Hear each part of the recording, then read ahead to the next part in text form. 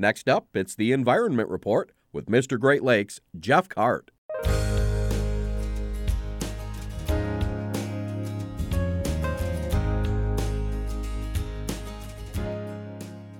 What's in store for Michigan under the clean energy package signed into law last year? Governor Gretchen Whitmer said at a recent panel discussion that policies including a 100% by 2040 clean energy standard for the state will help bring $7.8 billion in federal investments to Michigan.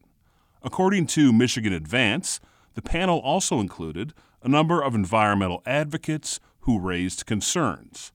Lisa Wozniak from the Michigan League of Conservation Voters called the package historic, but said more work needs to be done. That includes allowing communities to install their own solar operations.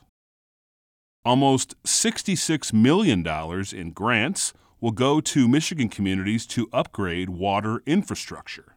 One of the largest grants, for $10.3 million, is going to the city of Beaverton in Gladwin County.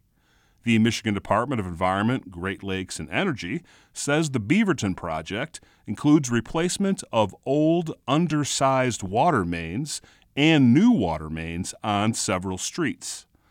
A new source well also will be installed in Beaverton, along with an elevated storage tank, a backup generator, and new water meters. Have you heard about Great Lakes ReNEW? The National Science Foundation has awarded up to $160 million over 10 years to Current, a Chicago-based water innovation hub. Current will lead Great Lakes ReNEW, a 6-state partnership including Michigan. ReNEW aims to turn waste into wealth by figuring out how to remove dangerous chemicals such as PFAS and valuable minerals such as lithium from wastewater. The vision is that American manufacturers would then reuse some of these extracted valuable minerals, which would enable domestic production of batteries and fertilizers, almost all of which are currently imported. Some of the more than 50 partners include Dow, Whirlpool, the University of Michigan, and Wayne State University.